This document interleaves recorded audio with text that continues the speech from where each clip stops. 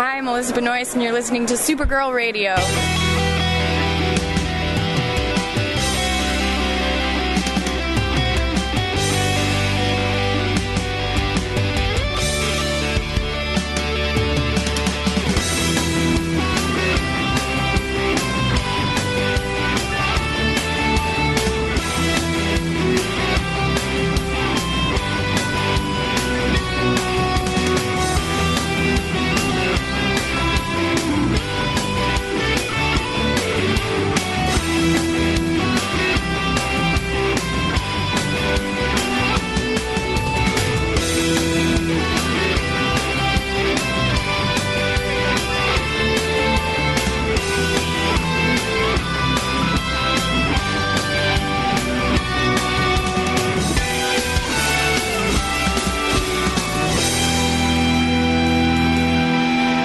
Welcome to Supergirl Radio, your source for all things related to the CW Supergirl TV series and the character of Kara Zor-El.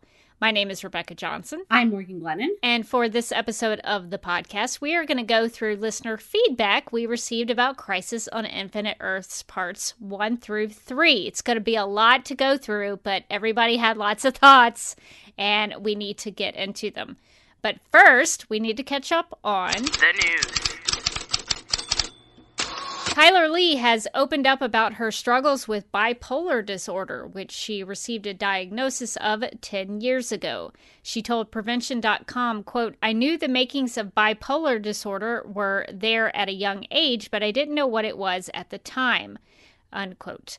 To help us discuss this issue, I think the best thing to do is to go through this article from Prevention.com that covers her story and covers the bipolar disorder facts and descriptions of what's going on with that. So Prevention.com says bipolar disorder is a mental health condition that causes episodes of extreme mood swings alternating between highs, mania, and lows, depression, according to the National Institute of Mental Health.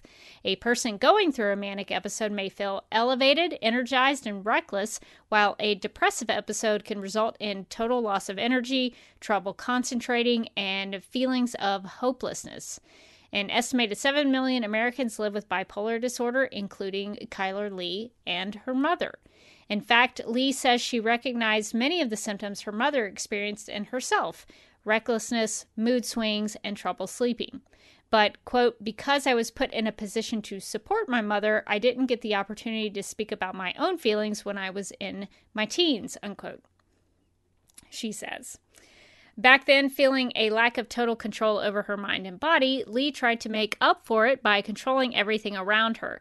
She recalls always being the, quote, "dominant one who called the shots," unquote, in her friend group. Quote, "I suppressed this for years and it continued to get worse," unquote, she says. Quote, "I closed off and developed a shell around me," unquote. Leigh continued to slip between episodes of mania and depression well into her 20s, but she pushed forward and put all of her energy into her blossoming acting career and growing family. The Grey's Anatomy star met her husband Nathan West 2 weeks shy of her 17th birthday, and they, quote, "jumped right into life very quickly," unquote. The two married and had 3 kids before Leigh was 27. Quote, "There was so much going on and no time for me to feel," unquote, she says, adding that all 3 of her children were dealing with their own list of health issues, including Asperger's, autism, ADHD, and epilepsy. Quote, "I was raising kids while still trying to grow up," unquote. She found an escape through work, which included starring as Lexi Gray in Grey's Anatomy. Quote, "I was experiencing such a high version of mania and irritability that I couldn't sleep or eat, and I was angry and reckless," unquote, Leigh says. Quote, "I would go to work and use that adrenaline and expend my energy and feelings there, and then I would come home exhausted," unquote. As her symptoms continued to escalate, she knew she couldn't ignore them any longer. Leigh eventually sat down with her therapist, but admits that she initially, quote, "talked her way through," unquote, her sessions to, quote, "get a cocktail of prescriptions," unquote. My goal was to feel nothing," Leigh says. "I did so, and I completely obliterated my ability to be able to manage such a colorful and diverse family. I destroyed it." Leigh finally reached a breaking point after turning 29 and voluntarily checked herself into a hospital under an alias. Quote, "I was constantly hiding layers of myself, trying to come off as pretty and palatable," unquote, she says. Quote, I wanted to pass off as I'm doing fine, but when I went to the hospital, it was very clear that I was not, unquote. After a week-long stay, Lee received her diagnosis of bipolar disorder 2, I guess it is, 17 years after she experienced initial symptoms. Ultimately, the thought of her family and her childhood pushed her to seek help. Quote, I was so terrified of my past, she says. I was so worried about turning into all of the things I hated when I was growing up, but it was life or death. I was going to make a change or I couldn't be here anymore, unquote. A year after her diagnosis, Lee decided to leave Grey's Anatomy during its 8th season. Quote, our daughter was 2 and having severe seizures. It was a critical time, unquote, she says. Quote, coming off the show was a collective choice. I had so much support, especially from my husband, unquote. Today, Lee is opening up about her journey and encouraging others to seek help through the Be Vocal, Speak Up for Mental Health initiative. She manages her bipolar disorder with daily medication and therapy. Quote, I still have things I'm working on, but I'm constantly on a path of healing and awareness, she says. My diagnosis isn't giving me limitations, it's telling me how I can function. I use it to my advantage and find creative ways to expend my energy like stunt work, unquote.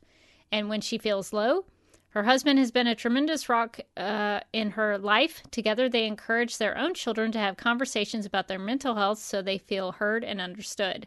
Lee has come a long way from her early years of feeling angry, confused, and isolated, and she hopes that sharing her story will inspire others to come forward with their own struggles and pave a path forward towards self-acceptance. Quote, I want people to know that they're not alone and there are millions of people in the same boat. The more we talk about mental health, the greater the positive impact, unquote.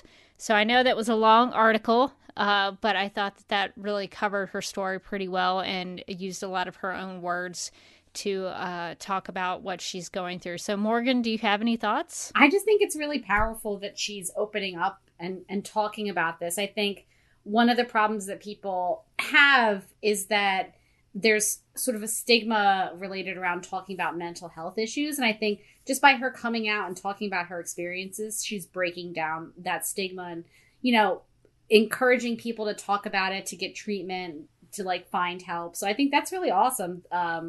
What she's doing. Yeah, so it's not something that I knew a lot about in terms of bipolar. I had heard of bipolar, but I didn't understand what was going on there. So I'm glad that she's talking about that just to sort of educate people on what that's like and how to recognize some of those symptoms. Is it Chris Woods that has like another like a mental health I don't want to say charity, but like organization that's all about talking about it and like ending stigma? Yeah, that's I Don't Mind is what it's called. Yeah, so it's cool that the Supergirl cast is really involved in those kind of efforts to make talking about mental health and getting, you know, mental health treatment more accessible and easier. Yeah, I think that's great. It's a good use of their celebrity and their platforms to be able to encourage people to talk about that. Yeah, I just feel like the cast of Supergirl, especially in the last couple months, have been really brave about like opening up about their personal issues. Because, you know, we had Melissa talking about her issue with domestic violence. Now we have Kyler talking about her issues with like mental health. I just think it's really cool that they're, you know, sort of putting it out there and modeling for other people that, you know, we go through problems just like everybody else does, and it's okay to like reach out and get help. Yeah, that's very, very important. So we really appreciate Kyler talking about that. So switching topics entirely. There's still no good segue for it. How do you do it? Good segue. I'm sorry. According to Deadline.com, the magical menace called, I think you gave me this one to read on purpose, Rebecca. I did, actually. And I resent it. Okay. I'm sure everybody at this point is like, I think I know what's coming. You do. It's me mispronouncing this. The magical menace called Mxyzptlk. Very close. Mxyzptlk? Yeah, there you go. I made him plural. Ptlks. You know the whole Ptlks family. Man, I want to see a Mxyzptlk family now. The Mxyzptlks. And then like that exclamation point at the end. So he's returning to National City Thomas Lennon from The Slate is set to reoccur as the Mercurial, now I can't pronounce anything, trickster in the 5th season of the CW's Supergirl. Ms. Yzpidalik, aka Mixie, is the impish reality-bending trickster from the 5th dimension who previously visited National City to woo Kara Danvers, aka Supergirl, but created chaos in the process. British actor Peter Gaudio portrayed Ms. Yzpidalik. They put that a lot in this article. Oh, God. I think they did this on purpose, and I'm mad at them now, too. For that 2-part season 2 adventure. But the transition to Lennon is smoothed by the character's handy reputation as a shapeshifter with an unpredictable nature. Are you excited about seeing Mix Yzpidalik again? So I'm mad at Supergirl because I feel like they did this to spite me personally because I cannot pronounce that name no matter how hard I try. Ms. Yzpidalik and I, we have beef going way back from the first time I tried to pronounce that name, and it was like, I don't know. I am excited to see him back in the mix. I don't know.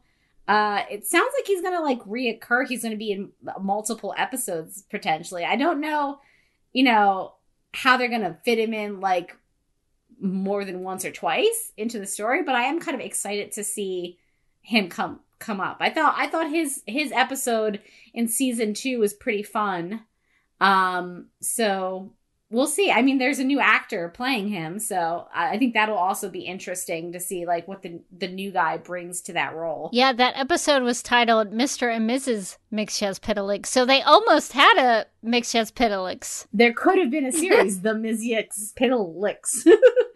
Yeah, I'm sorry that Peter Gaudio is not going to be playing him anymore. I thought he did a really good job, but I like Thomas Lennon a lot. I think he's a really funny actor. He's a great comedian, so he'll probably bring a lot of that comedic charisma to the part, and that could make for a lot of really outlandish, over-the-top kind of Mix Yzpidalik. So that could be a different take on the character. So I'm excited that he's coming back. I think he's an awesome villain for Kara. She outsmarted him with the orange juice before, so that I hope we get to see more of Kara using her brain and using her smarts to outsmart him. I forgot about the orange juice thing because I have a Comiker Girl, Supergirl drinking orange juice shirt that like directly references that episode, and yet I was still like, what was it, the episode in season 2? Yes, it was the orange juice from Mr. and Mrs. Mix Yzpidalik. That was the way she defeated Mixie and the Fortress. So that's what I'm looking forward to, is getting to see more of that that Supergirl using her brain to defeat a villain. I think that'll be very exciting. Well, just for some fun news, on December 14th, the Supergirl cast and crew gathered at Fairmont Pacific Rim Hotel in Vancouver, British Columbia to celebrate the show's 100th episode. So they have completed the 100th episode, and they threw a big party. They had a big cake and everything. So everybody showed up looking their best. And we had a request, Morgan, from New Rachel to do a boardroom or ballroom about what people wore to the party. Are you wanting to do this? Are you into this? Sure. Of course I want to do this. I was born ready for this.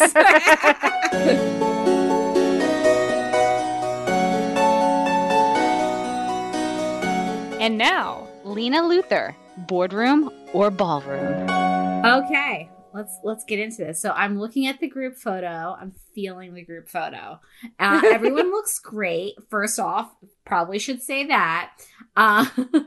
Let's get into Melissa. How would you describe her dress? It has a lot of ruffles. Would those be considered? So many ruffles. I like it though because it looks sort of old-fashioned. It looks very down to earth. She's got her shoulders out. She has her shoulders out, which is a real power move. She's like, everybody else is here and they look wonderful, but guess whose show this is? Still mine. That's what those shoulders are telling me. She is commanding the room.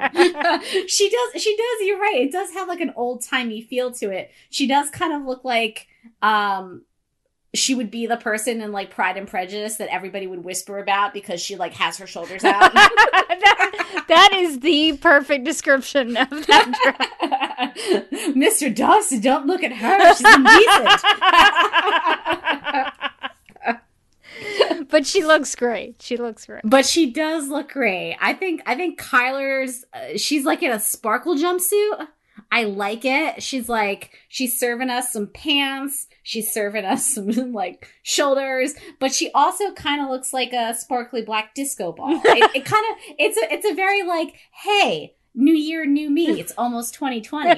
This is like the outfit you wear to like your New Year's Eve party. And then as you like have to realize you have to go to the bathroom, you realize that all of those sparkles are going to just scratch your way when you're taking that thing off. You're like, oh God, it was a mistake.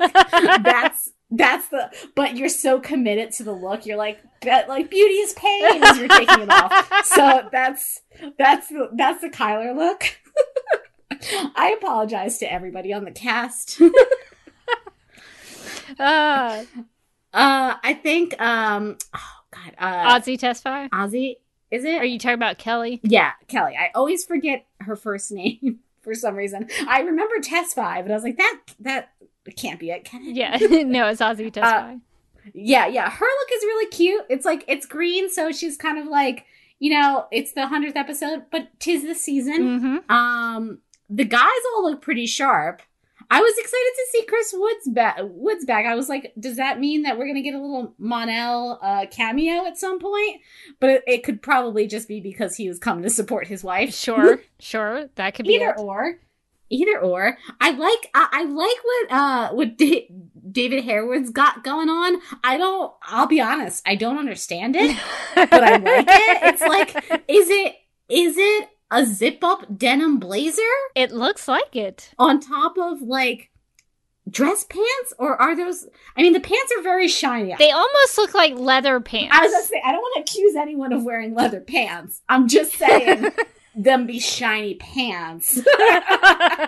And also, I would have to respect anyone who's like, this is what I'm wearing. I'm wearing leather pants, a belt, a nice button-down shirt. Over top of that, a denim zip-up blazer. That's my look. Come at me. What do you got to say? The answer is nothing. Nothing. That look deserves respect. You can't talk back to that look. That is the look of a confident person, and I love it. I really like Jesse Rath's suit. Yes. I think he looks really nice. He looks so sharp. And the tie is really cool, too. It's all, like, really pulled together. All the gray on gray. Yeah, I think he looks the best, probably, of the guys. But they all look really nice. New guy, whose name I don't remember. I like... He looks nice and formal. I don't know that I like a t-shirt in a suit thing. Like, I don't know that I love that look. It seems to be kind of common, but I if you're gonna do the suit, go all the way. That's my. I feel like if you're gonna go the suit route, and I'm not a men's fashion expert, so I'm not a fashion expert of any kind. But I feel like you should go with the Jesse Rath look. Like, go all the way, or on the other end of the spectrum. Go to David Harewood. I knew that's what you were going to say. Do you have a weird jacket in your closet? Go ahead and throw it over there. Business underneath, party on top. Oh my God. Amazing looks there. Scrolling down this document. Julie Gonzalez has like a cool power suit thing going. I feel like she's really channeling her character, maybe channeling some like Lena Luthor there. I like it. Nicole has like a real like rockabilly vibe that I like. It's like a 1950s, like she's going to like a Grease party or something. Her whole look I would describe as Grease is the word, and I love it. It's been a while since I've seen somebody wear a poodle skirt. Yes, the poodle skirt is a lost art that she's bringing back. She's like, I want the poodle skirt, and she's also got that thing where like the hair curls up, like the old fashioned like pinup hair she's got rocking. Moving on, we've got Katie McGraw in like a floral outfit. So much is happening. There's so many flowers on it, and they're so tiny that it's giving me a little bit of like a gentle seasickness when I stare at it too long. It's like, is the pattern moving or am I? I don't know. And I feel like that's probably what she was going for. She's just like Lena Luthor, she just wants to throw you off your game a little bit. And she's got her shoulders covered up. I'm a little disappointed. She's got her shoulders covered up. I think she's like, listen, it's not my night. It's Melissa's night, and she's got to have those shoulders out. She's got like the square neckline, which I always feel like is it can work and it can sometimes not work. Like, she does have a little bit of that like sort of Regency vibe going on, but like if you crossed like a cool Regency outfit with like a couch cushion maybe. That's, I think, there's a lot going on in this floral dress. What do you think about the hair, the curly hair? I don't hate the curly hair. I think it's cute. I think I prefer her straight hair, but I like that she's trying something new with the hair. It looks shorter too, but I think that might be because it's curly. Oh, maybe. As a curly hair person, like when you get it really curly, it bounces up. Yeah. Sometimes when I get my hair cut and it's got less weight on it, it'll bounce up a little bit more. I made the mistake in high school of getting what I thought was going to be a cute flippy haircut, because back then that was really in, like early season Veronica Mars. Sure. I was like, I'm going to be just like Veronica Mars. Don't do that if your hair is curly, because it's not going to flip, is what I can tell you. But it is going to curl up in a very strange way. So... just some free hair advice from my high school self to you. I miss my curls. I had straight hair my whole life, and then when I went through chemo and my hair grew back, I had curls for like a year. And I really liked having curly hair. Yeah, curly hair is not too bad. I feel like it's one of those age-old things where, like, if you have curly hair, you kind of always want to have straight hair. Well, but it was weird because I got my hair cut and the curls went away and my hair is normal. Really? That is weird. It is very strange. But yeah, so I like Katie's curls. We have Andrea Brooks in, so I'm going to steal this because I saw it on Twitter. I can't remember if Rebecca sent this to me or Andy or somebody sent this to me. I think I did. Yeah, it's amazing. It's perfect. I can't think of anything else now when I look at her outfit. It was, somebody had tweeted a picture of her in her 100th episode outfit next to Amy Poehler as the mom in Mean Girls. She's like a cool mom. She's I'm not regular mom. I'm a cool mom, and that is 100% what she's wearing. That's 100% the outfit. It's amazing. It even has that kind of like velour look to it. It's incredible. I personally, I love it. I think that's commitment to a look, and I love it.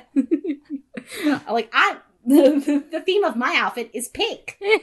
It's like almost the exact same outfit. It's amazing. It looks very comfortable. And then finally we have Lois. I don't know the actress's actual name, and I probably should. Elizabeth Tulloch, yeah.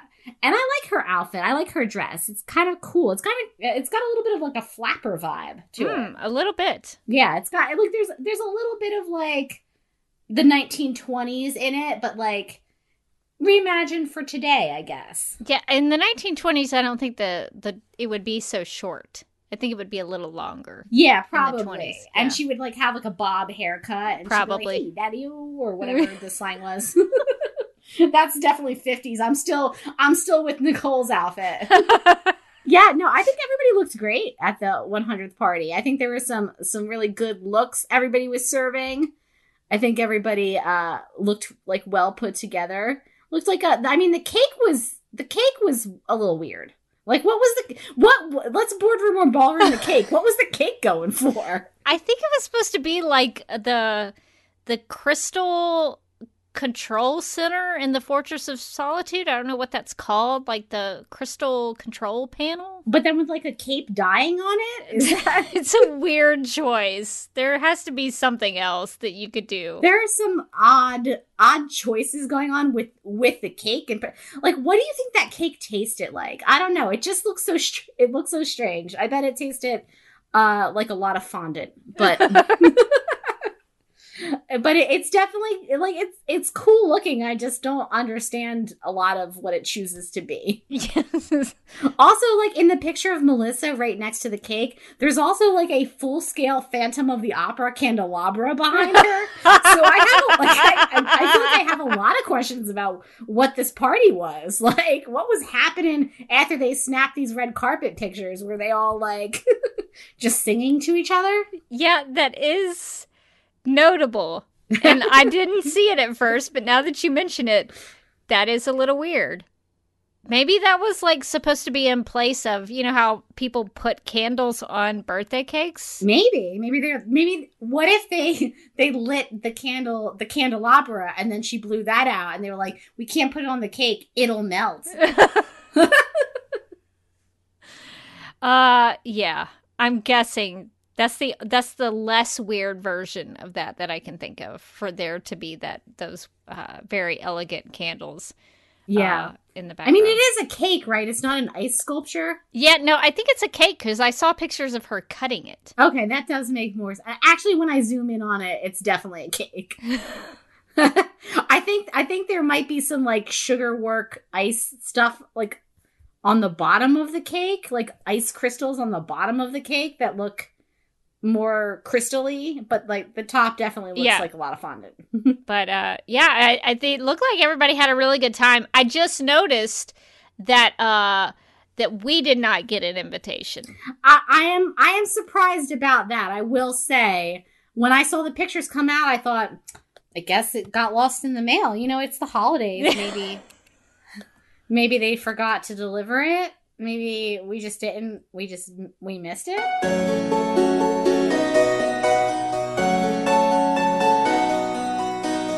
And this has been Lena Luthor, Boardroom or Ballroom. Thank you for getting us through Boardroom or Ballroom. Very fun. Okay, so let's get into the meat of this episode. So we're going to look at the feedback that we got from all of our listeners from Crisis on Infinite Earths parts 1 through 3. Because we thought that we had not heard from the listeners. You all heard our thoughts on our live crossover event. So we're going to actually go through everyone else's thoughts and see what you guys had to say about it. So we're going to start with the tweets that we got after part 1 aired, which was the Supergirl episode. So Morgan, do you want to take us through those tweets? Sure. I am ready. All right. Our first tweet is from @SLFricky, who said, "Don't cry for Argo. If there was a 1% chance that Gazebo was our enemy, then we had to take it as a 100% certainty, and it had to be destroyed. That son of a bench brought the war to us." That is a quality Batman v Superman reference right there. Amazing. Can Brainy be written as the slightly more sarcastic way more often? Hope. Heaven's operating at peak efficiency now. That's no. That's going on the assumption that Hope was destroyed when Earth 38 was destroyed. Oh, I refuse to accept that. I feel like they bailed out the jails first, obviously. Clearly. And they got Hope out. I mean, you know, eventually when everything got wiped out, she did get wiped out, but I'm assuming that Lena went back in for her. I don't think that Lena would have left her behind. I feel like she was like, "No, not my robot friend. I must save her." And somewhere inside Hope, Eve is like, "Excuse me?" Frank Tall Inverter said, great episode. Biggest miss was not clearly enough visualizing them losing the battle of the tower. They should have shown the tower being wrecked as the numbers became overwhelming. Leaving at the point they didn't make sense visually. Which I would actually agree with. Yeah, they gave into the Dementors really fast. It was like there was like 2 Dementors and they were like, sorry, I guess we can't save this tower. Everyone out. And I was like, really? All right. At Patty Mello 20 said, I loved how petty Lena was even in the face of the end of the world. She's so committed to it. I really need them to stop hurting Kara. Hasn't she suffered enough? I need to know if Hope is okay, and also if they saved Lillian. We need Mama Luther. We didn't even talk about Lillian Luther. Yeah, I didn't think about it, but I feel like, listen, Lillian is like probably throwing somebody, like she's throwing elbows to get on one of those escapes. She's like throwing a small child out of the way to dive on board. There's no way she didn't make it. Don't worry, Lillian, Mama Luther be fine. She is a survivor. I'm sure she made it out. She sure is. At Chase Aphrodite said, why is Lena wearing Janet from the Good Places outfits? Wait, if they went to another Earth, is Lena poor now? Oh, so many good questions. Yeah, I'm not as familiar with Janet on The Good Place. I only watched a couple episodes. This person's not wrong because Janet wears like a lot of those like little vests over like button-down shirts, which is seemingly Lena's like new I'm mad at the world outfit choices. Like she's like, I need to put the vest over to like rein in my pain. So she is like rocking some Janet realness. I don't know. I mean, does anyone have money in this new reality? Who knows what's gonna happen when everything's said and done with Crisis? Well, at the end of we're still kind of talking about part 1 right now, but skipping ahead to part 3, everything goes out of existence. So I don't guess it really matters if Lena's poor or not. I don't think she exists anymore. Yeah, I don't like it. they need to fix it. At Electra WWF said, how did the Legion get back to the 31st century if Brainy had the Legion ship all this time? Wasn't Wynn piloting it at the end of season 3? I think New Rachel said in the chat of the live show that Jesse Rath had explained that maybe in his Instagram post. But I don't know. I guess there was some sort of explanation for that, but I don't know where they were getting that. He did put something on Instagram that said, my big behind-the-scenes contribution to part 1 of Crisis on Infinite Earths was that the keys to the Legion ship, the second Legion ship, had to have a little cat keychain. And he posted a picture of some keys with a little cat that sort of looks like Streaky with 3 dots on his head. But even so, even if that's his explanation for why there was a Legion ship, when it was very clear at the end of season 3 that Wynn and Mon-El get into the Legion cruiser and they fly back into the future, that was the last time we saw the Legion cruiser. So they popped it back in to Crisis with no explanation except for this one post on Instagram from Jesse Rath. That to me is poor writing. Yeah, it was confusing. So I guess that's the explanation. There are 2 Legion ships. Yeah, I don't know. Okay. My answer to that is okay. They go on to say, aside from that, I love seeing the Titans verse, Tim Burton's Batverse, and the 60s Batverse at the beginning of the episode.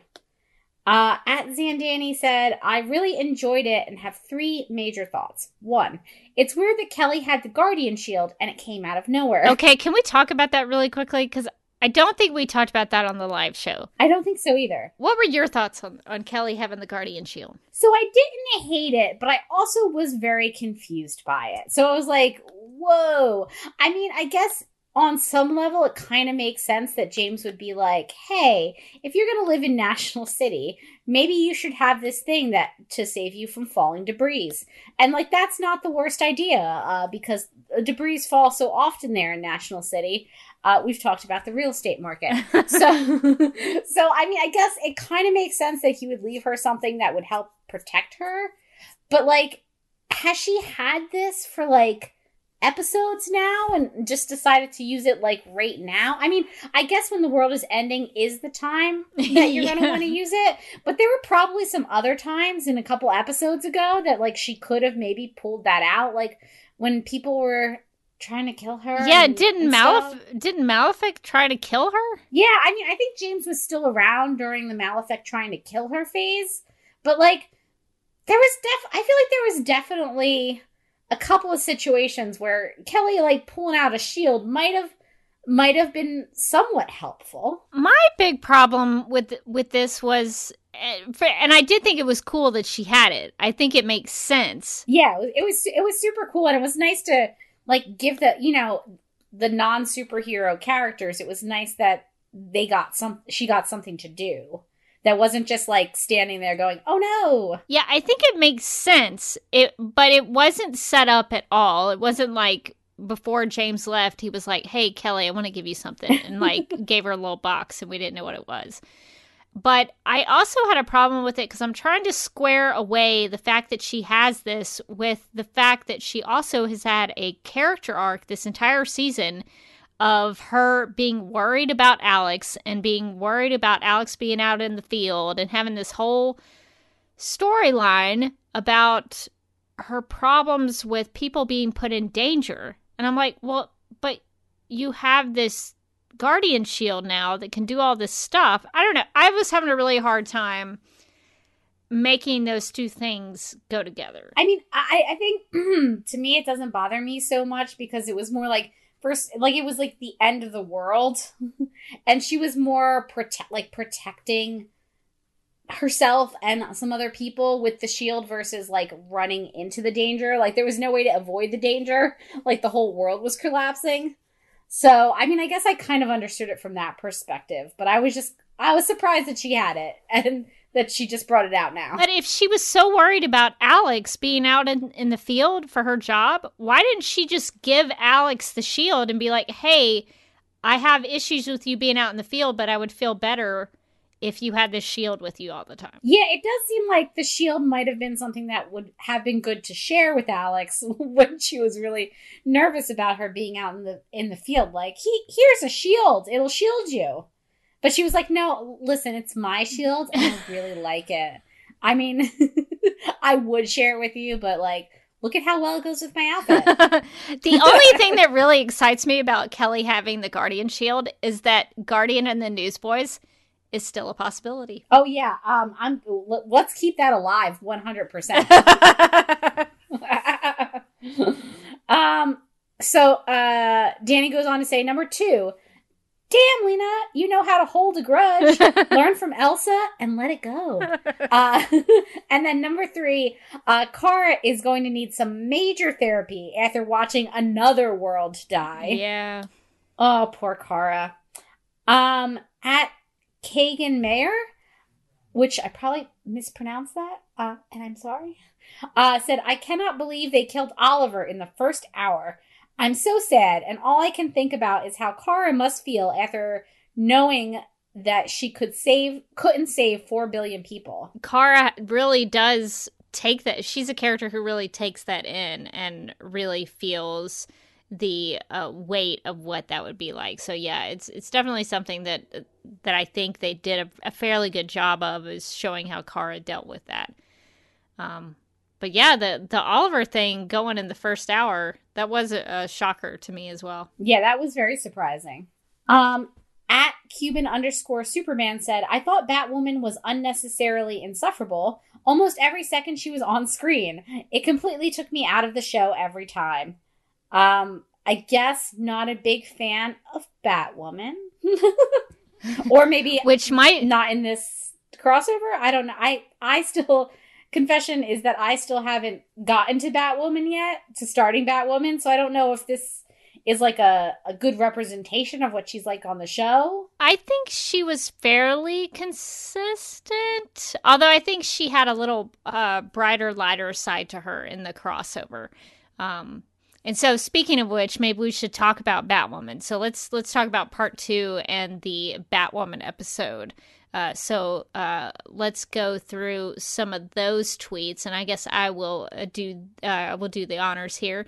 At Mark HBPWM said, Melissa had 3 words. You mean trophies? To convey to us that those weren't trophies like giant pennies and mechanical dinosaurs, but rather trophies or kills. But rather trophies of kills, and that she was revulsed by them, and she nailed it. Yeah, Melissa did a good job in the crossover, especially in those moments where she figured out what was going on with old cranky Bruce Wayne. At Patty Mello 20 said, I loved Kara and Kate working together. The Smallville cameo was short but amazing. Why kill Oliver just to bring him back with the pit? More scenes between Kara, Kate, and Sarah, please. And also one question about, are Alex and Lena okay? Yeah, we didn't really get much of Alex and Lena after that first hour. I mean, I don't feel like they are okay because, like, in the episode before, Alex was going to blow Lena up. And Lena, I think, as we've well established, is not a person who, like, lets things go like that.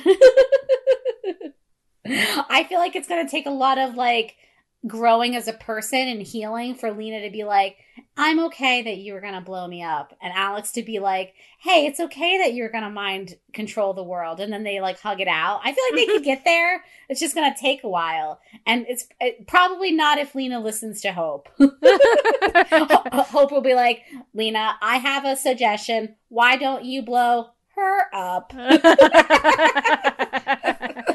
Even at the end of the world, Lena wants to kill Hope wants to kill somebody. And did we talk about Oliver dying and being brought back? Did we talk about that on the crossover? I think we might have talked about it a little bit, but I mean, so as context, I watched the first 2 seasons of Arrow, mostly because at the time I knew I was going to be on the Legends of Tomorrow podcast, and I was like, I should probably know some of the characters from Arrow, so I kind of wanted to like get the sort of 411 on what was going on Arrow. And then I got through the first 2 seasons, thought, I've seen enough. I feel like I'm good. And then kind of never went back to continue watching. So I never made it to the magical pit of resurrecting people from the dead. It's amazing, and it's a great concept. But I was like, oh, they're gonna get the magical pit thing. Cool. So for me, I think it didn't have that like same resonance with people who probably watch Arrow, who know that there were like major repercussions to like bringing somebody back in the Lazarus pit. I was just like, yeah, of course that's what they're gonna do. They're gonna bring him back in the magical pit of bringing people back from the dead, like Sarah Lance has been like 500 times. Well, it was frustrating for me because I love Laurel Lance. She was my favorite character on Arrow. And why didn't they just bring her back with one of these magical pits of death reversal? Well, there's that point. And then the second one is that when she wanted to bring Sarah back, she wanted to bring her sister back with the Lazarus Pits, everybody berated her about it and just made her out to be this horrible, horrible person. And now when Oliver needs to be brought back, everybody's like, oh, yeah, that's a great plan. It's a great plan, Sarah. Let's do this. Let's just go through this, no problems. Well, wasn't Sarah like the only one that was against it? Like, I feel like everybody else was like, let's do it. Let's bring him back. And Sarah was like, yeah, maybe we shouldn't. It wasn't like super fun for me. She did make that point that you come back a little differently than you go in. Yeah, I hate the use of the Lazarus. They've overused the Lazarus Pits on Arrow for sure. But I at least like that when he's been brought back and he became the Spectre. So I think that's a good way to go about it because he's still dead. Like he's not coming back. He is just a different form now. even though I thought the exposition of explaining the Spectre was not great. I mean, I still don't really understand who the Spectre is or what the Spectre is. Like, I don't... They did give, they gave an exposition for it, but I don't feel like I learned anything from the exposition. I don't feel like it was well done exposition. I think I only went with it because I know of the Spectre in the comics, and so I could kind of go with it. But yeah, they need to do a little bit better at that when we see more of the Oliver Spectre moving forward. Hopefully they'll get it to where everybody can understand. Well, at Fractal Inverter said, I've always been bothered by Welling refusing the suit, but clocking Lex made me forgive him. Great Conroy Batman, great Routh Superman. Not certain about dragging Ollie through the pit. I feel it diminishes his death a bit. I also agree with that. So we talked a little bit about Smallville on the crossover. So I don't guess we need to go through that too much. Did you want to share any more thoughts on Welling or Routh? Because we did talk about our reservations about the Supermen in the crossover. I don't know if you want to share some thoughts about how we actually receive them. I feel like that the Kara and Supergirl got enough to do in the crossover that I never felt like, oh, this is the Superman show, and also, I guess, Supergirl is there. So, and that was my main concern, was that all the Supermen were going to be, like, taking over, and it was going to feel like the Superman hour. And I don't think I ever really felt that way. I felt like a lot of the Superman stuff was very kind of cameo-ish, like the Smallville cameo. I mean, I guess Brandon Routh's... sort of, was it Kingdom Come Superman? Yeah. I felt like he was a more substantial character, but even I felt like, he wasn't like a huge character. It was still sort of more focused on our main hero cast. So I was okay.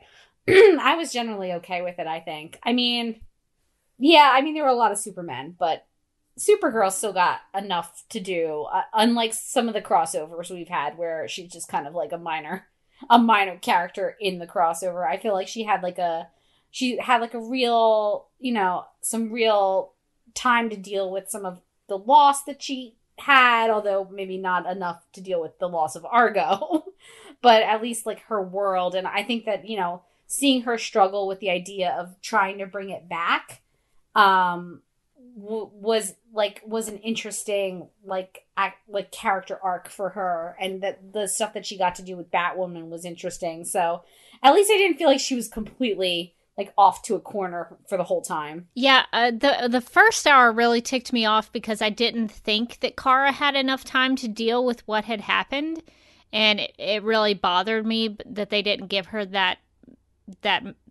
opportunity to grieve and mourn what just happened, because she lost her mother, she lost her whole Kryptonian world, she lost her 38, like everything went away.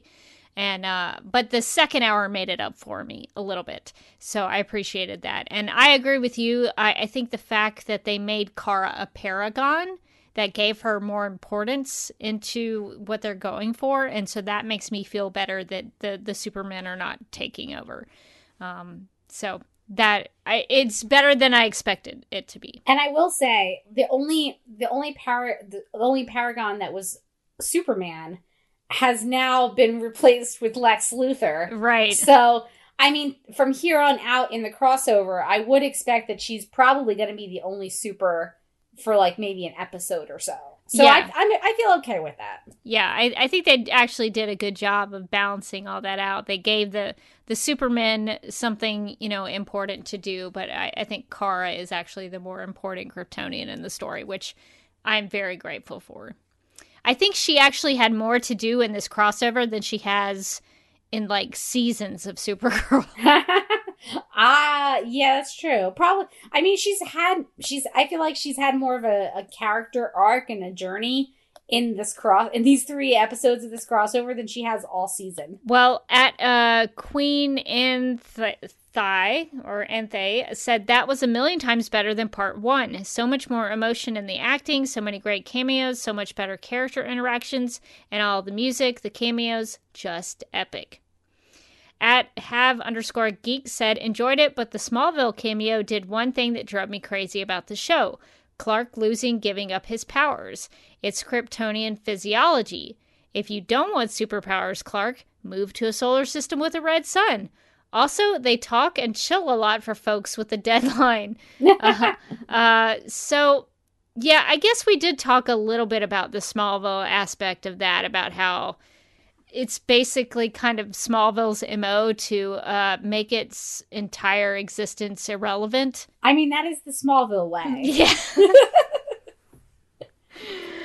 I mean, not to give away the ending of Smallville, which happened like 10 years ago, so you had time. But like they kind of undercut the entire premise of the show in the series finale. So the idea of them being like, well, you spent 10 years, like, seeing how Superman becomes Superman, and then he just decides not to become Superman. How do you feel about your time spent? Feels like a very Smallville thing to me. I was like, oh, God bless you, Smallville. You stay the same even under different showrunners 10 years later. At least they're consistent. There is a consistency there that I appreciate. And yeah, they did seem to chill a lot. Maybe that Lois and Clark, maybe they don't work at the Daily Planet anymore. If he gave up his powers, does he really need to still... Yeah. I don't know. Work as a journalist? I mean, and not to get too into it, but that version of Lois was never really super into journalism anyway. It didn't seem like. So I feel like she could have given that up pretty easy. They seem to be pretty happy just chilling on the farm. They're just super chilling on the farm. They're just loving life. He's like, I'm just going to chop a bunch of wood. That's what I'm doing right now. Good for them, I guess. At Shinko0278 said, is anyone going to tell Lena her brother is alive? And Kate, what you doing with that kryptonite? So that was a question that a lot of us had after the second hour. But yeah, that's a good question about Lena and Lex, because Kara did mention to Lex that she thought that Lena had killed him. So that was something that was mentioned a little bit.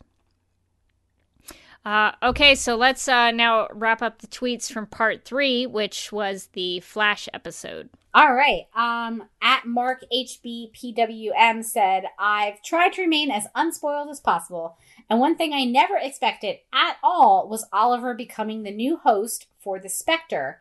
Also, I was very glad they remembered that Birds of Prey took place in New Gotham. Come back anytime, Ashley Scott, and bring on January 14th. Yeah, I was actually really excited about that Birds of Prey cameo. I was super excited about the Birds of Prey cameo because a couple of years ago, like a Twitter friend of mine had been mentioning Birds of Prey and how fun it was and how like early 2000s WB. So I bought the DVDs and like watched it, and oh my god, that show is amazing.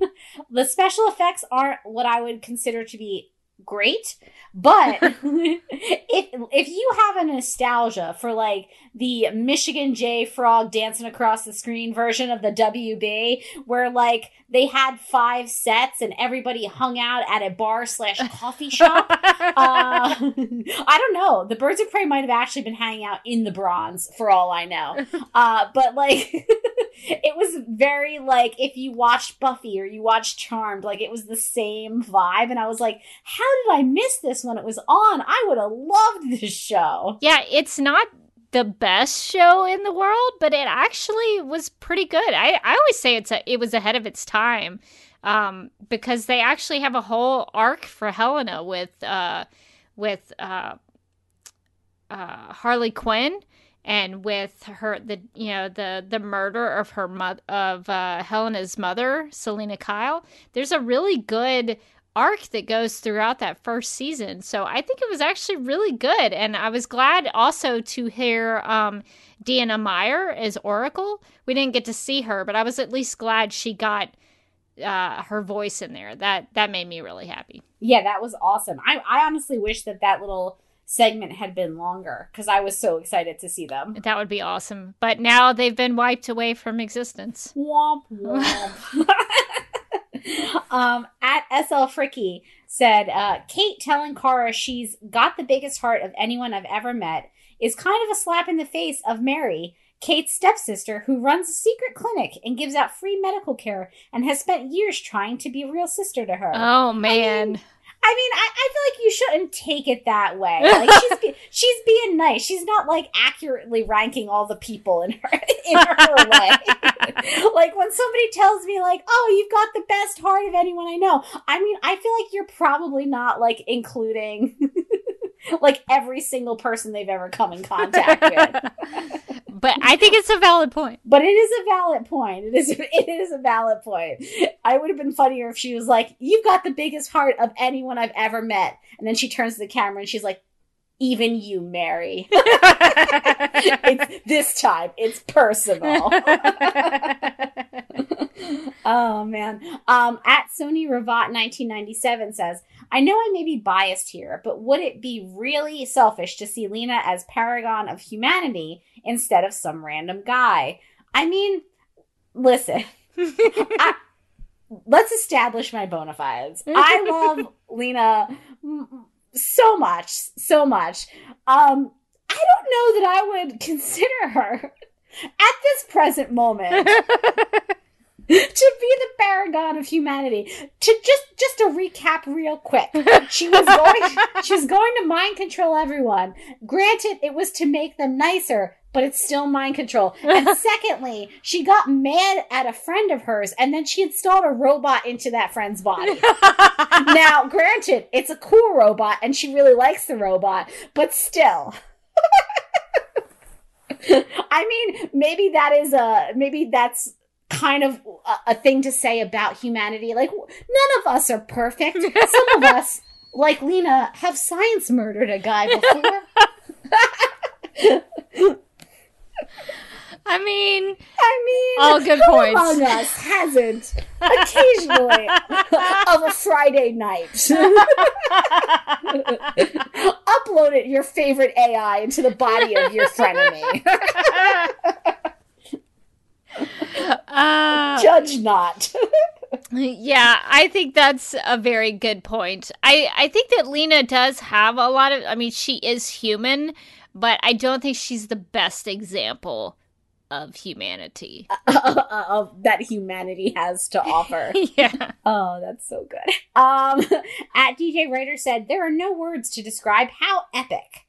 At Chase Aphrodite says, can't believe they chose a random guy from another Earth to be the paragon of humanity instead of Alex, Lena, Lois, Diggle, and Lex as a paragon. I know it's a comic adaptation, but really? And what is his role in it? Because so far, he just messed up. I mean, to be fair, Lex did, like, write himself into the narrative, Hamilton style. He wasn't, like, an originally chosen... He's not the original Broadway version of the Paragons. Like, he's not the original Broadway cast. He's a late addition. So would he still be the paragon of truth, though? Or did he rewrite... I feel like he's probably the paragon of truth. But it would be funny if he rewrote it, because apparently you can just grab a Sharpie and, like, change that. So it'd be fun if he, like, was like, I'm the paragon of, like, really cool suits. But, I mean, he does sort of fit the paragon of truth, because he's the one who told Lena the truth about Kara's identity. That's true. And he is telling the truth as he sees it. That is also true. Is it the real truth? I mean, it's as he sees it.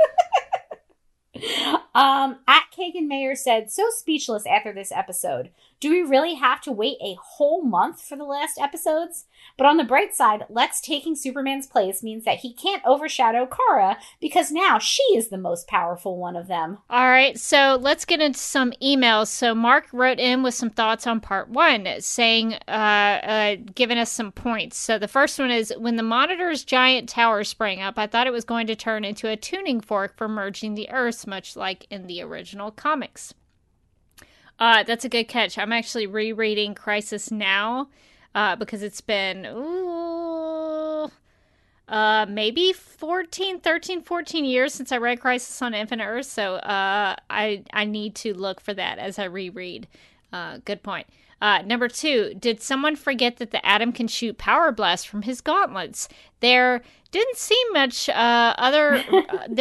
be much other reason for him to be in the battle with the Shadow Demons except to supercharge that Batarang. He should have joined in the attack at least once, even if they didn't have the money for more blast effects. So I will say, I respect that the crossover has really committed to Legends of Tomorrow's whole thing, which is like, I mean, they're superheroes, but are they? Do they have powers? I think that's the first time I've seen him add them up in like a season and a half, so I was confused. I was like, what is this suit Ray's got on? I don't get it. So he doesn't even wear the suit anymore? I mean, it's so infrequent. They don't have I guess they don't have the budget to make him tiny, so they're like, does he need the suit? For some reason, I thought he didn't go tiny anymore, but maybe he still wore the suit. Man. Yeah, there's not a lot of suits or very expensive special effects on the shoestring budget that Legends is clearly working with. So it was exciting just to see them do superhero stuff. Mark has a third point saying, I loved the opening cameos, especially when the Tim Burton Gotham City shot came up with that music, followed shortly by the Neil Hefti Batman theme. And he has a fourth point saying, for those of us who watch Titans, we can relax as Jason Todd appears to be dead. That's probably something that we could also kind of throw to the Titans podcast peeps. They have a fierce and combative, I think, Jason Todd debate on that podcast.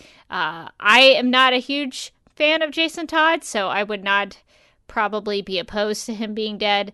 But he's been okay on the show, so I've been fine with him in that Titans world. So yeah, the Titans thing was kind of just thrown in there. I was not expecting Titans to be connected to the Arrowverse, so that was interesting. Mark closes out with saying, "I do regret that we didn't get the big quote. I am the Monitor, and I have brought you here because your universes are about to die."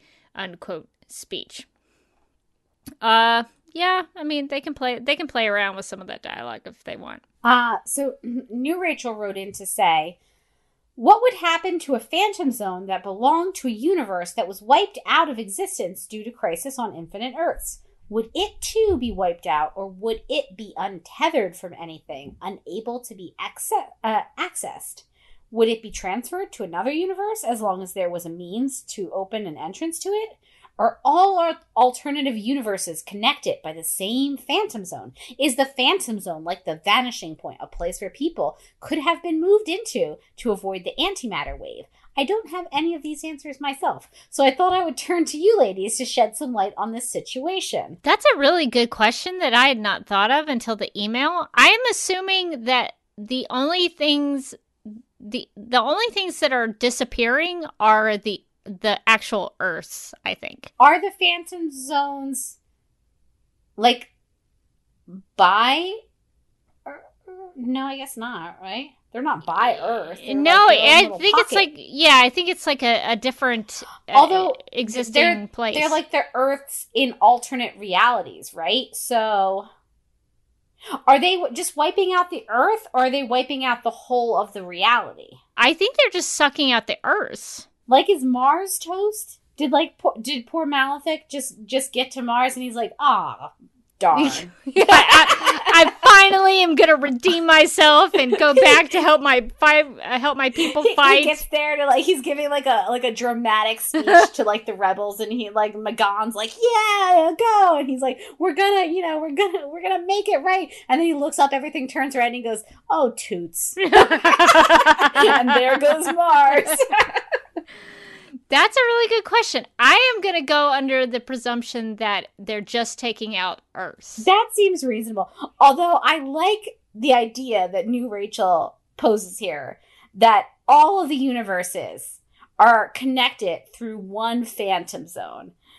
Kind of like when you're like staying in a hotel and they've got those two doors where you can like run back and forth between the rooms. and I like that idea because like, imagine like, in each reality say, like, Malefic is kind of evil, and then he gets tossed into the Phantom Zone, and he was like, me? And the other one's like, me? It's just all one general Phantom Zone for every universe. That is a good question. We're gonna have to think on that. I know. I don't think that they're gonna address it on the show. Probably not.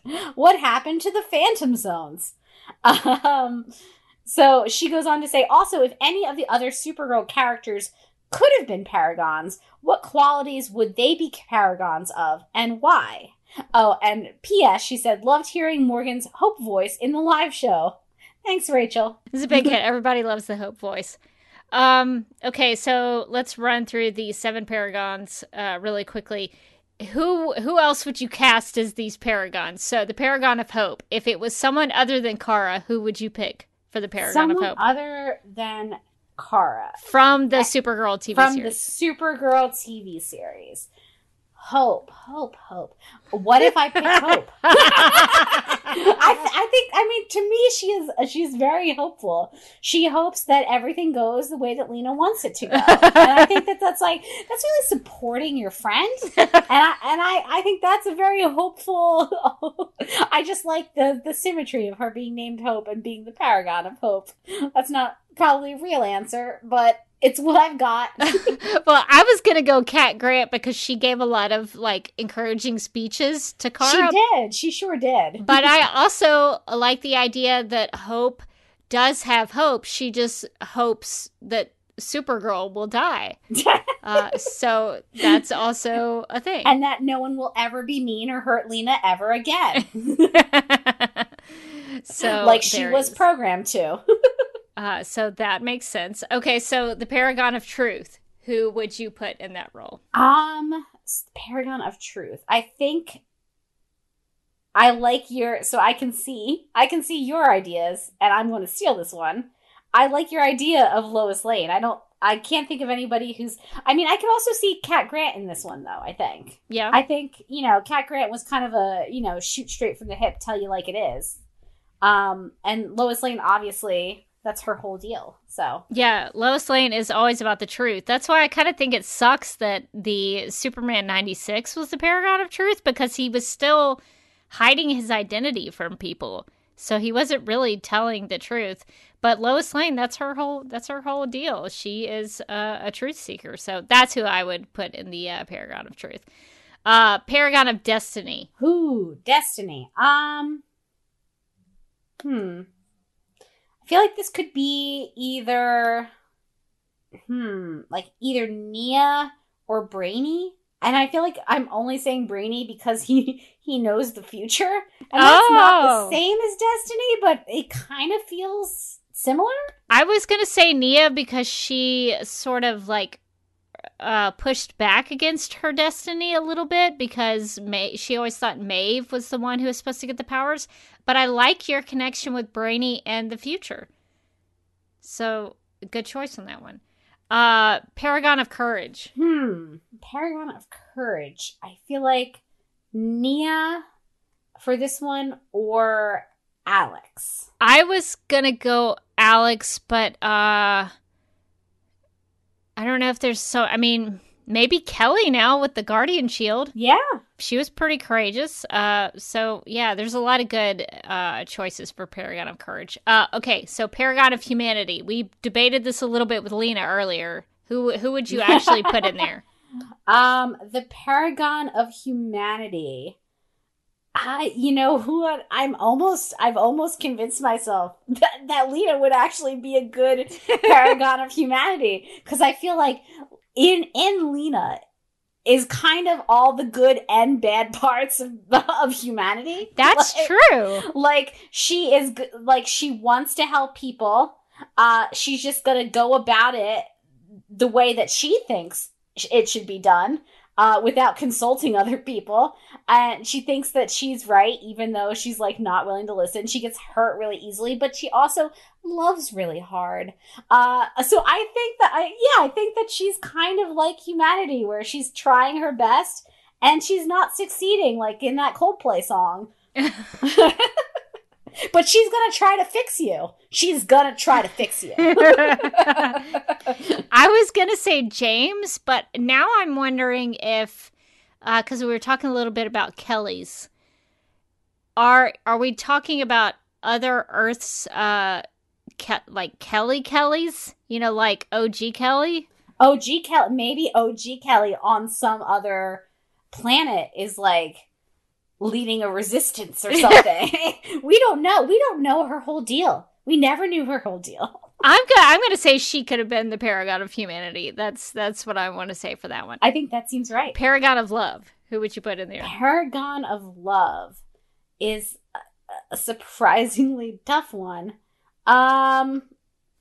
Maybe Alex. I feel like she really loves her sister, and she really wants to be like a mother and like love a child, and she's looking for like a partner. She seems like she's a really good girlfriend in all of her relationships. So yeah, I mean, she also does jump into relationships awfully fast. She loves love. So I think, on the romantic and the like familial like relationship, friendship, siblings, I think that maybe Alex, I mean, she's very courageous, so I think that she would be a good paragon of courage, but I also think that she, a lot of her courage comes from trying to save the people she loves. I mean, she does love her family, except for Jeremiah Danvers, who she was gonna find, but she just got so busy. It was on the top of her list. She was gonna get to it. She's working at that to-do list. I am wondering if we can fit Brian the alien into the paragon of love, because he really enjoyed Alex and Maggie's relationship. That's true. So I'm gonna say Brian the alien there. Oh yeah, he was rooting for him. Yeah. All right. So last one, paragon of honor. This is a hard one. I think I'm gonna go Jean. I mean, okay. Sure, he did a couple of things that weren't honorable this season, we found out, but he owned up to them, and he was a pretty good director of the DEO, even though he was technically pretending to be a person that he wasn't. But listen, let's put that aside. He's not the paragon of truth here. He's the paragon of honor. I feel like he's a very honorable person. Yeah, isn't he actually the paragon of honor? I think God, you're right. So I agree with the show, in fact, is what I'm saying. And also, apparently, I don't remember who all the paragons are. Well, it's a lot to keep up with. It was a lot to keep up with. And to be fair to me, they didn't do much with John during the crossover, despite the fact that he was pretty much Supergirl's only tie to this Crisis storyline. Because they were testing him to literally do nothing for like 3 episodes so far. I assume he's going to be a big part in the last couple of episodes of Crisis. I feel like he's going to have to be. Yeah. Is it bad that I'm having trouble with figuring out who is an honorable character on Supergirl? Yeah, it's tough. It's tough. They're all honorable in their way. I mean, the only one I really could think of was Colonel Haley, because I thought she actually was honorable. Like, she tried to do her job the best she could.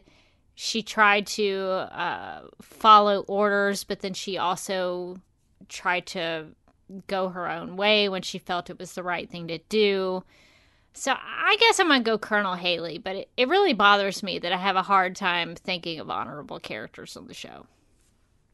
That does not speak well to the characterizations of these characters. All right, well, let's get to an email from Alex, who writes, quote, "One of the complaints this season, particularly with Supergirl, was the subpar special effects. I guess they were saving it up for the crossover. Although there are so many characters with so many side stories, it's hard to keep up. My favorite moment of the first 3 crossover episodes was Kate Kane and Supergirl meeting up with future multiverse Bruce Wayne and Batman. The storyline of Bruce Wayne's descent into darkness was great. It was a nice reminder of the differences between vigilantes motivated by anger and revenge and heroes motivated by humanity. Hearing Kevin Conroy voicing Batman again and the horror of Kara's face while seeing Bruce's Bruce's, quote, trophy case, unquote, of dead adversaries was great. This was also a nice lesson to Kate that, like all vigilantes, she is just one bad day away from crossing the line onto the dark side, and there will be no going back once she does. Best cameo was easily Lucifer. Didn't know he would be on. I could listen to Lucy and Constantine talk to each other all day. Although Burt Ward's cameo was also hilarious, unquote.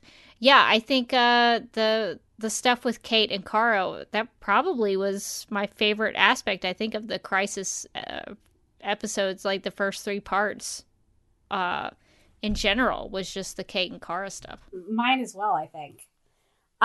So Elena writes, I have to say, the build-up for Crisis has kind of frustrated me, with both Barry and Oliver knowing how big of a threat this is on a multiverse level. Their lack of urgency to want to prepare others like Supergirl and the Legends annoys me. Heck, they should have at least already called each other and already have it be all hands on deck from across the shows, especially with them knowing how important they both are to the Monitor. And now Supergirl lost another planet because no one bothered to tell them about Crisis. You know what? Like a phone call would have been great, probably. That's a good point, because they could have gone ahead and evacuated the Earth to somewhere else, I guess. Yeah. That's a good point. And it's weird, too, because the whole season of The Flash is Barry like, I'm gonna die. This is just a thing that's gonna happen. I'm gonna die. This is it. And so he is training his own people. Like, he is trying to get them to make sure that they can carry on without him. So he did prepare his people. He just didn't prepare anyone else. All right, well, Comic Geek Kev wrote in saying, quote, I know there has been talk of there only being one Earth at the end of the Crisis, but I think there will be at least a couple. Having all of these characters on one world seems impossible. What about people who are evacuating their worlds? Did those billions from Earth 38 come to Earth 1? Are we going to see doppelgangers of regular people? Will there be more Kellys? More Lenas? A good Eve Tessmacher? Unquote. Good questions. I think, well, and it depends if the doppelgangers made it, I think, would be the thing, depending on who got evacuated and when. So, but that's a good question. I don't know what they're going to go with in terms of Crisis and how many Earths remain. I don't know. I'm going to be open-minded to see what they do in terms of bringing Earths back, because I kind of think that they shouldn't bring Earths back, but they kind of have to now that they've killed everyone off in the Arrowverse. Yeah, I don't know where we're gonna land when it all comes at the end of the crossover. But I do feel like maybe there will still be multiple Earths. So Courtney sent in a list of some things we've lost with the demise of Earth 38. I feel like we should put like Sarah McLachlan's "I Will Remember You" to underscore. Remember you. Yeah, we definitely should. That would be hilarious. I will remember you. Will you remember me? So she goes on to say, I started thinking of things lost when Earth 38 was gone. Car's apartment, and for that matter, everyone's apartment. Car's day job. And I'm going to put in parentheses that she never went to. Car doesn't even miss that one. Eliza's proof of her doctorates and photos of Jeremiah and her lovely home in Midvale. Don't worry, like, no one remembers Jeremiah anymore. They're gonna let that one stick at least when they come back. They'll be like, Jeremiah who? Everyone is basically homeless and jobless. At least there are still desks in the world. Or are there? I don't know. Lena doesn't have L-Corp anymore for her evil mad scientist experiments. Luthor secret hideouts gone. Will Earth 1 Luthors and Earth 38 Luthors fight? over property rights? Did Leviathan just get wiped from existence? Andrea, William, Franklin, and everyone at Catco. What was the point of Andrea and William's storyline? We'll never know. Cat Grant, Lucy Lane, and James. Maybe Earth 1 has Turtle Boy Jimmy Olsen and the Newsboy Legion. Well, not anymore. Not anymore, though. Doody no.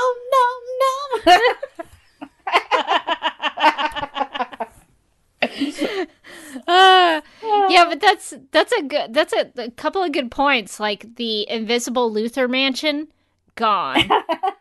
Gone. Oh, heartbreaking. The Leviathan storyline we've been going through this whole season feels a little pointless now. Where's your control of the Earth now, Ramakan? There's no Earth.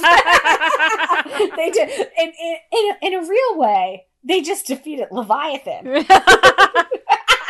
Can't blow up the Earth if there is no Earth, dude. Good point. Well, Yvette wrote in and said, quote, overall, I enjoyed Crisis, though I think things moved a bit too fast.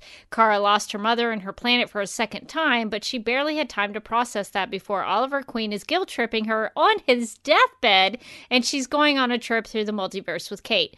I'm here for the Kara-Kate friendship, though, and I hope they have their own crossover at some point. Just don't tell Lena that Kara trusts Kate with kryptonite, unquote. Oh, yeah. Don't mention that to Lena. Oh, that would be bad. I thought it was interesting in the Aftermath special with Kevin Smith. They were talking about how they were setting up Kara and Kate to become the new Barry and Oliver for the crossovers. Because, previously in other crossovers, there was a through line where it was sort of about Barry and Oliver and kind of what they were going through. Well, now that Oliver's no more, that's going to now become Kate and Kara, which I think is neat. I think that's a good idea. So I'm excited about that. Yeah, that's really cool. So Daryl wrote in asking, did anyone else scratch their heads at the Batwoman timeline? In last season's crossover, she seemed pretty well established, yet she gets pulled from her season 1 plot for Crisis. The Batwoman of last year seemed well past season 1. So this is a really good question, and I didn't know exactly the answer because, again, I've only watched the first 2 episodes of Batwoman. So I reached out to OG Rachel over at the Batwoman podcast to ask her about this question, and she said, quote, according to the showrunners, Elseworlds took place between episodes 4 and 5 after Magpie and before the Alice's backstory episode. Apparently, they said something in episode 5 that was supposed to indicate that Elseworlds had taken place, but I didn't catch it. I think they intended Crisis to take place in the show's real time, so right after their mid-season finale, episode 8, unquote.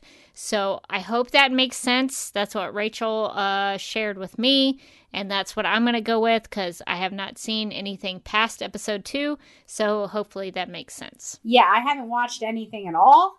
So I didn't pick that up at all, but it seems like a valid question. And we have 2 voicemail callers about Crisis, and we're going to start with JT from Canada, and then we're really going to go on an emotional journey with Leto after he calls in after part 1, and then he calls in after part 2, and then he calls in after part 3.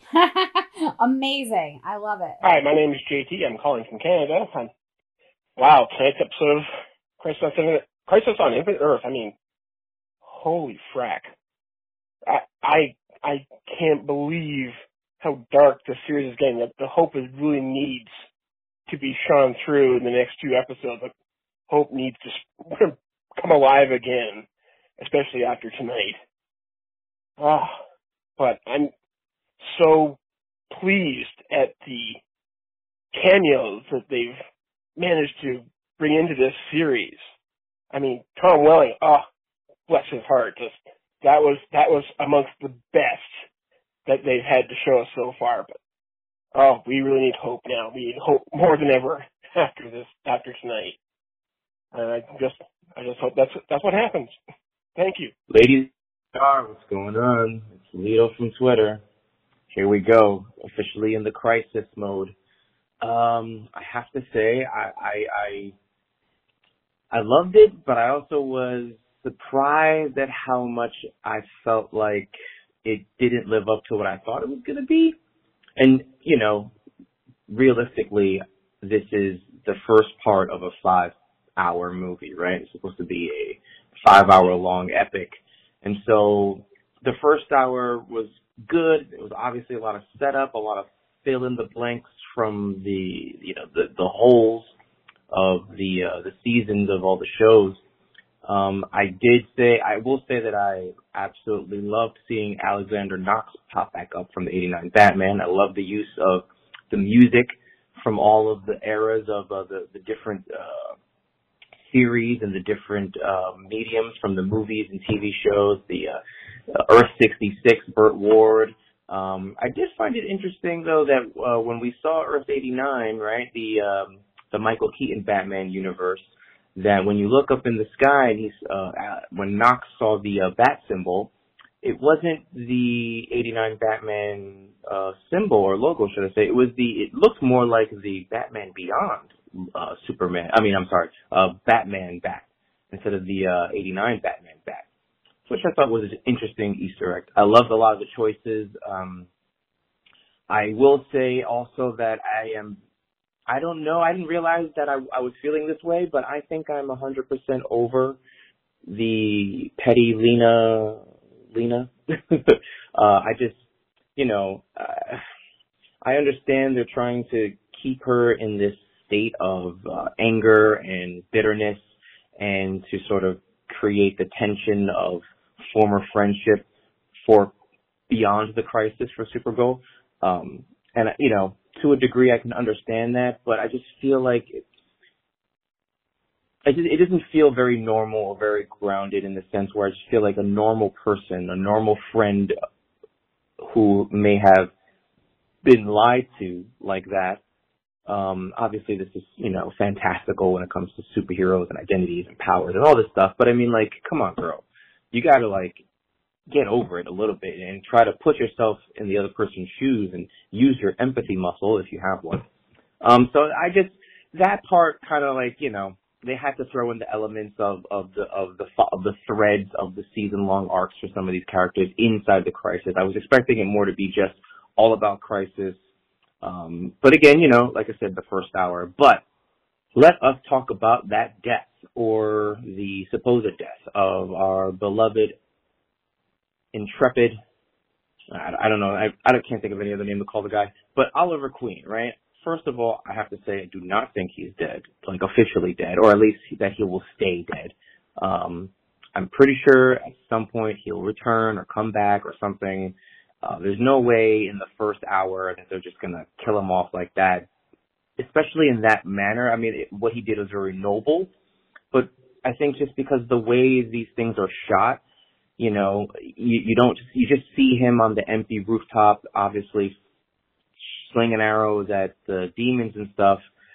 It just felt a little anticlimactic in a sort of sense. I was surprised at the timing of it. That was the more shocking part. I was surprised that it happened so quickly and so soon, and that was going to be the way that he goes out, which tells me that there has to be more to it. So I loved all the Superman stuff. I loved all the Lois stuff.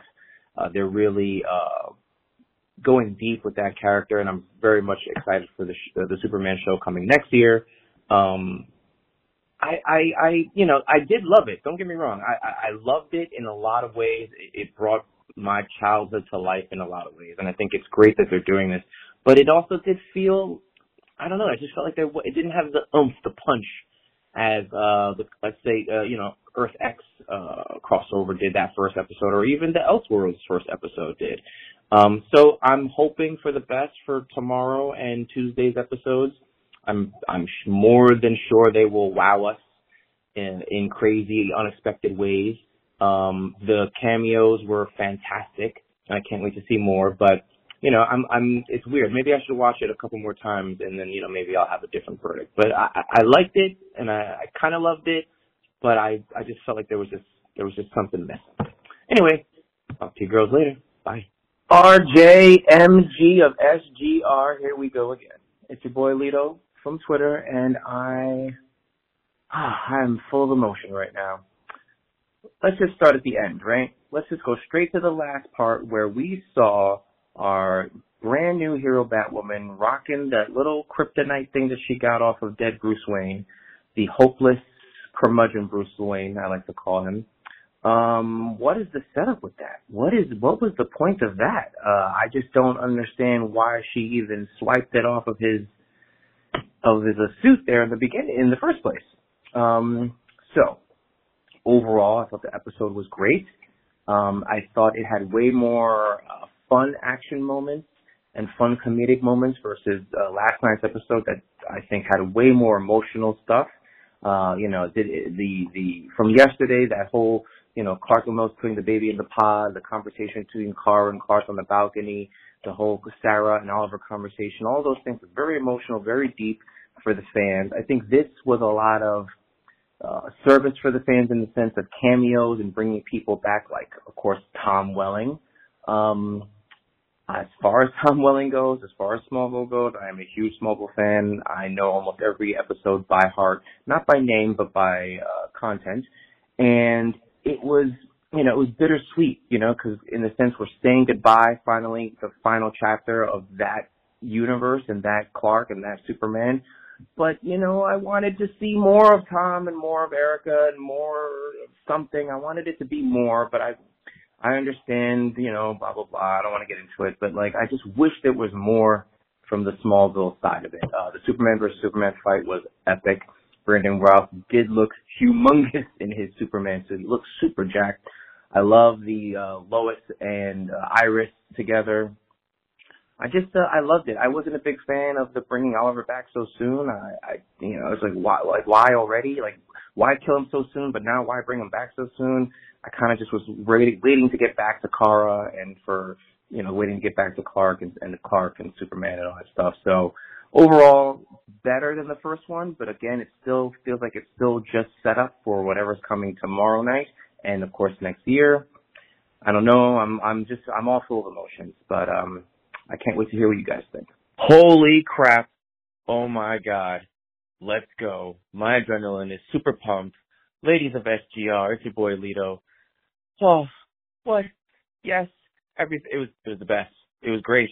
It was the best hour of this entire thing, and it made the other two worth watching just so we could get here. Of course, they saved the best for Flash.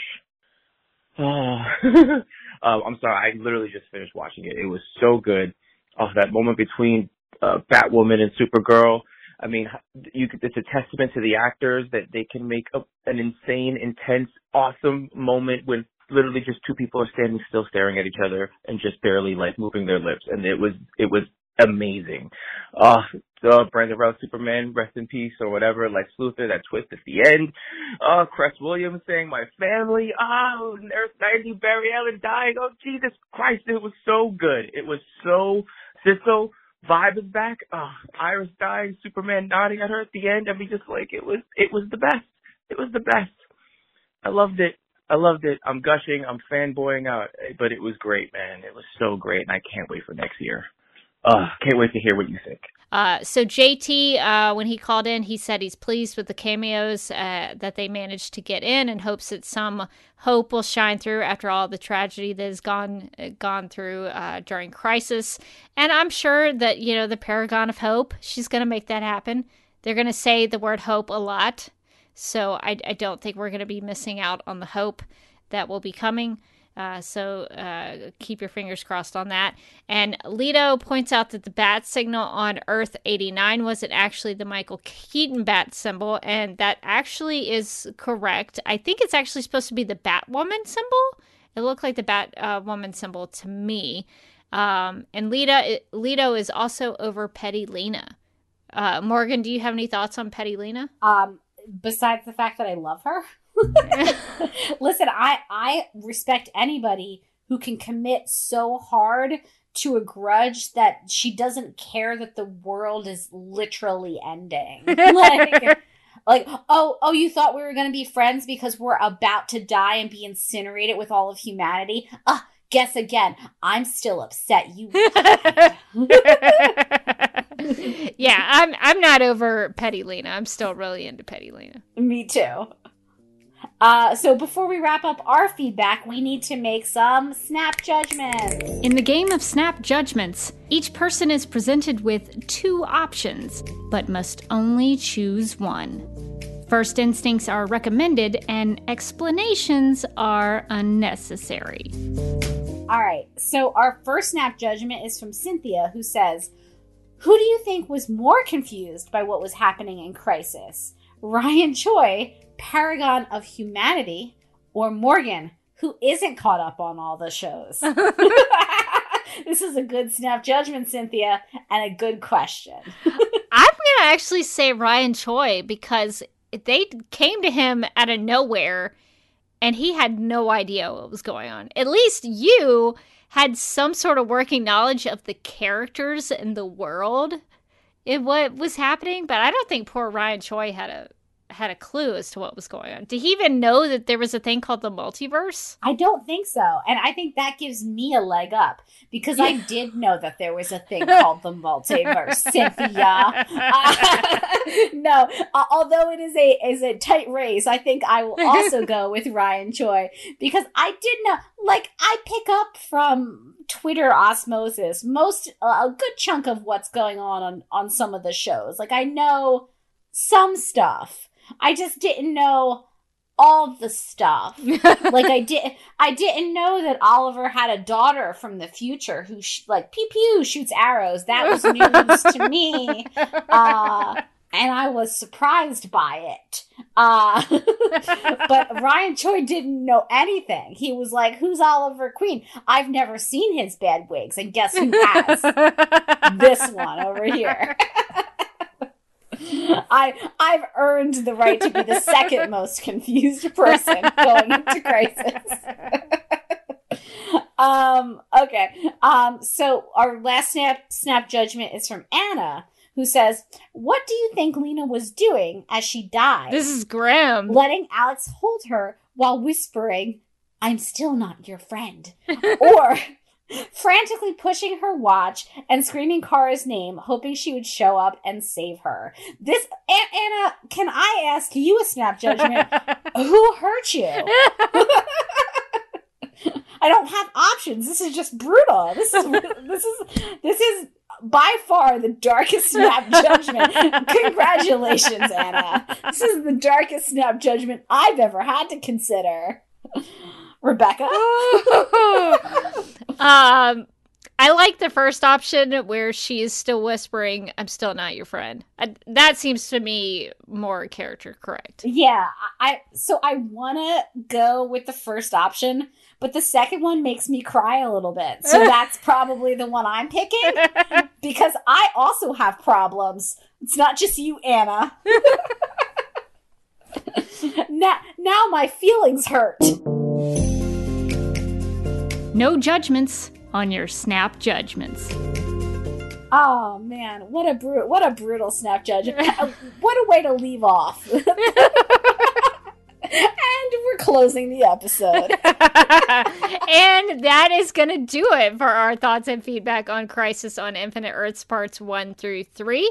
If you would like to contact Supergirl Radio, you can post a comment on our website at supergirlradio.com.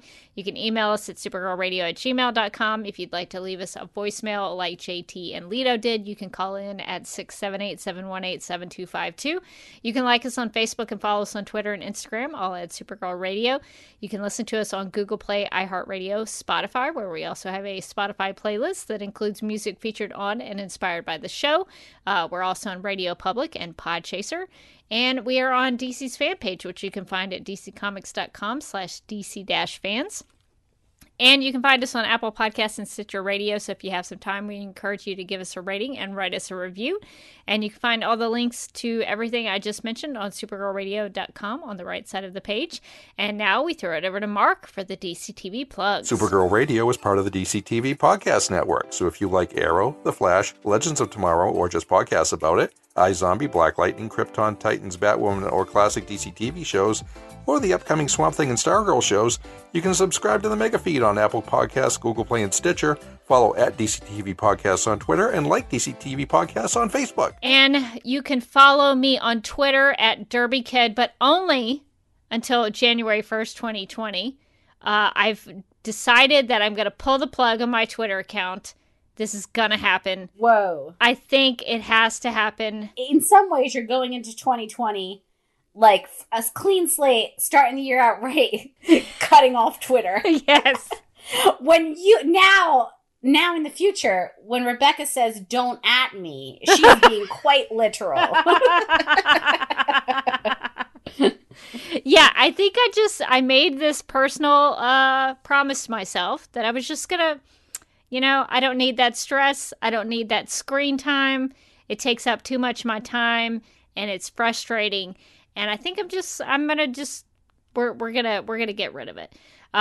So you can follow me until then, but I won't be really tweeting anything because I'll be on vacation. So really, there's not going to be much from me until, but I'll still kind of be tweeting from the Supergirl Radio account.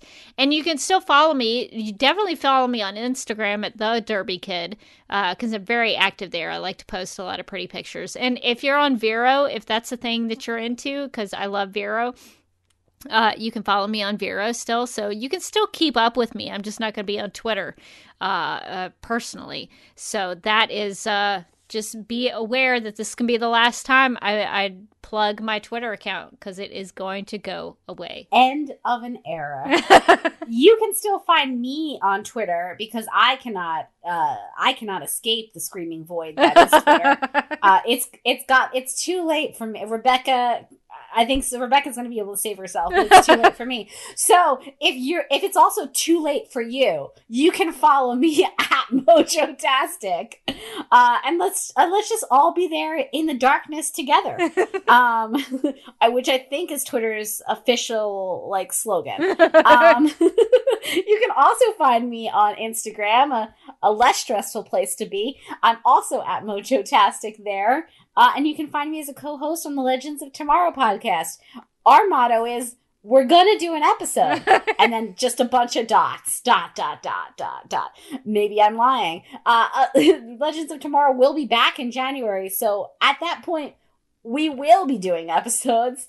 I think the game plan is probably to do one before it comes back officially. Because I feel like we have, on the Legends podcast, a lot of Legendsy stuff to talk about with the Crisis, and probably will when it comes back. So the best way to know when we're dropping a new episode is really to subscribe to the Legends of Tomorrow podcast, because then it just kind of magically appears for you. There you go. Yeah, I would love to hear the Legendary Ladies talk about Crisis and the fact that the Atom got to do things, and what the limit is with Sarah and the Lazarus Pit. I think you guys have a lot to talk about. The Mick stuff. We had Mick and a baby. I mean, what's not to like?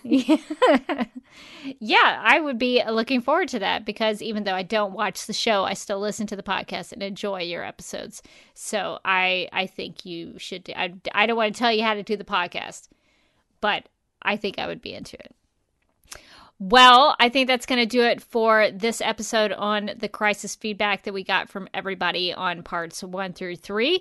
And just so that everybody knows, we, as Supergirl Radio, will not be back with new episodes of our podcast until we get new episodes of the TV stuff, because we're just going to take a break. This is the one time a year that we allow ourselves to have a hiatus of break time.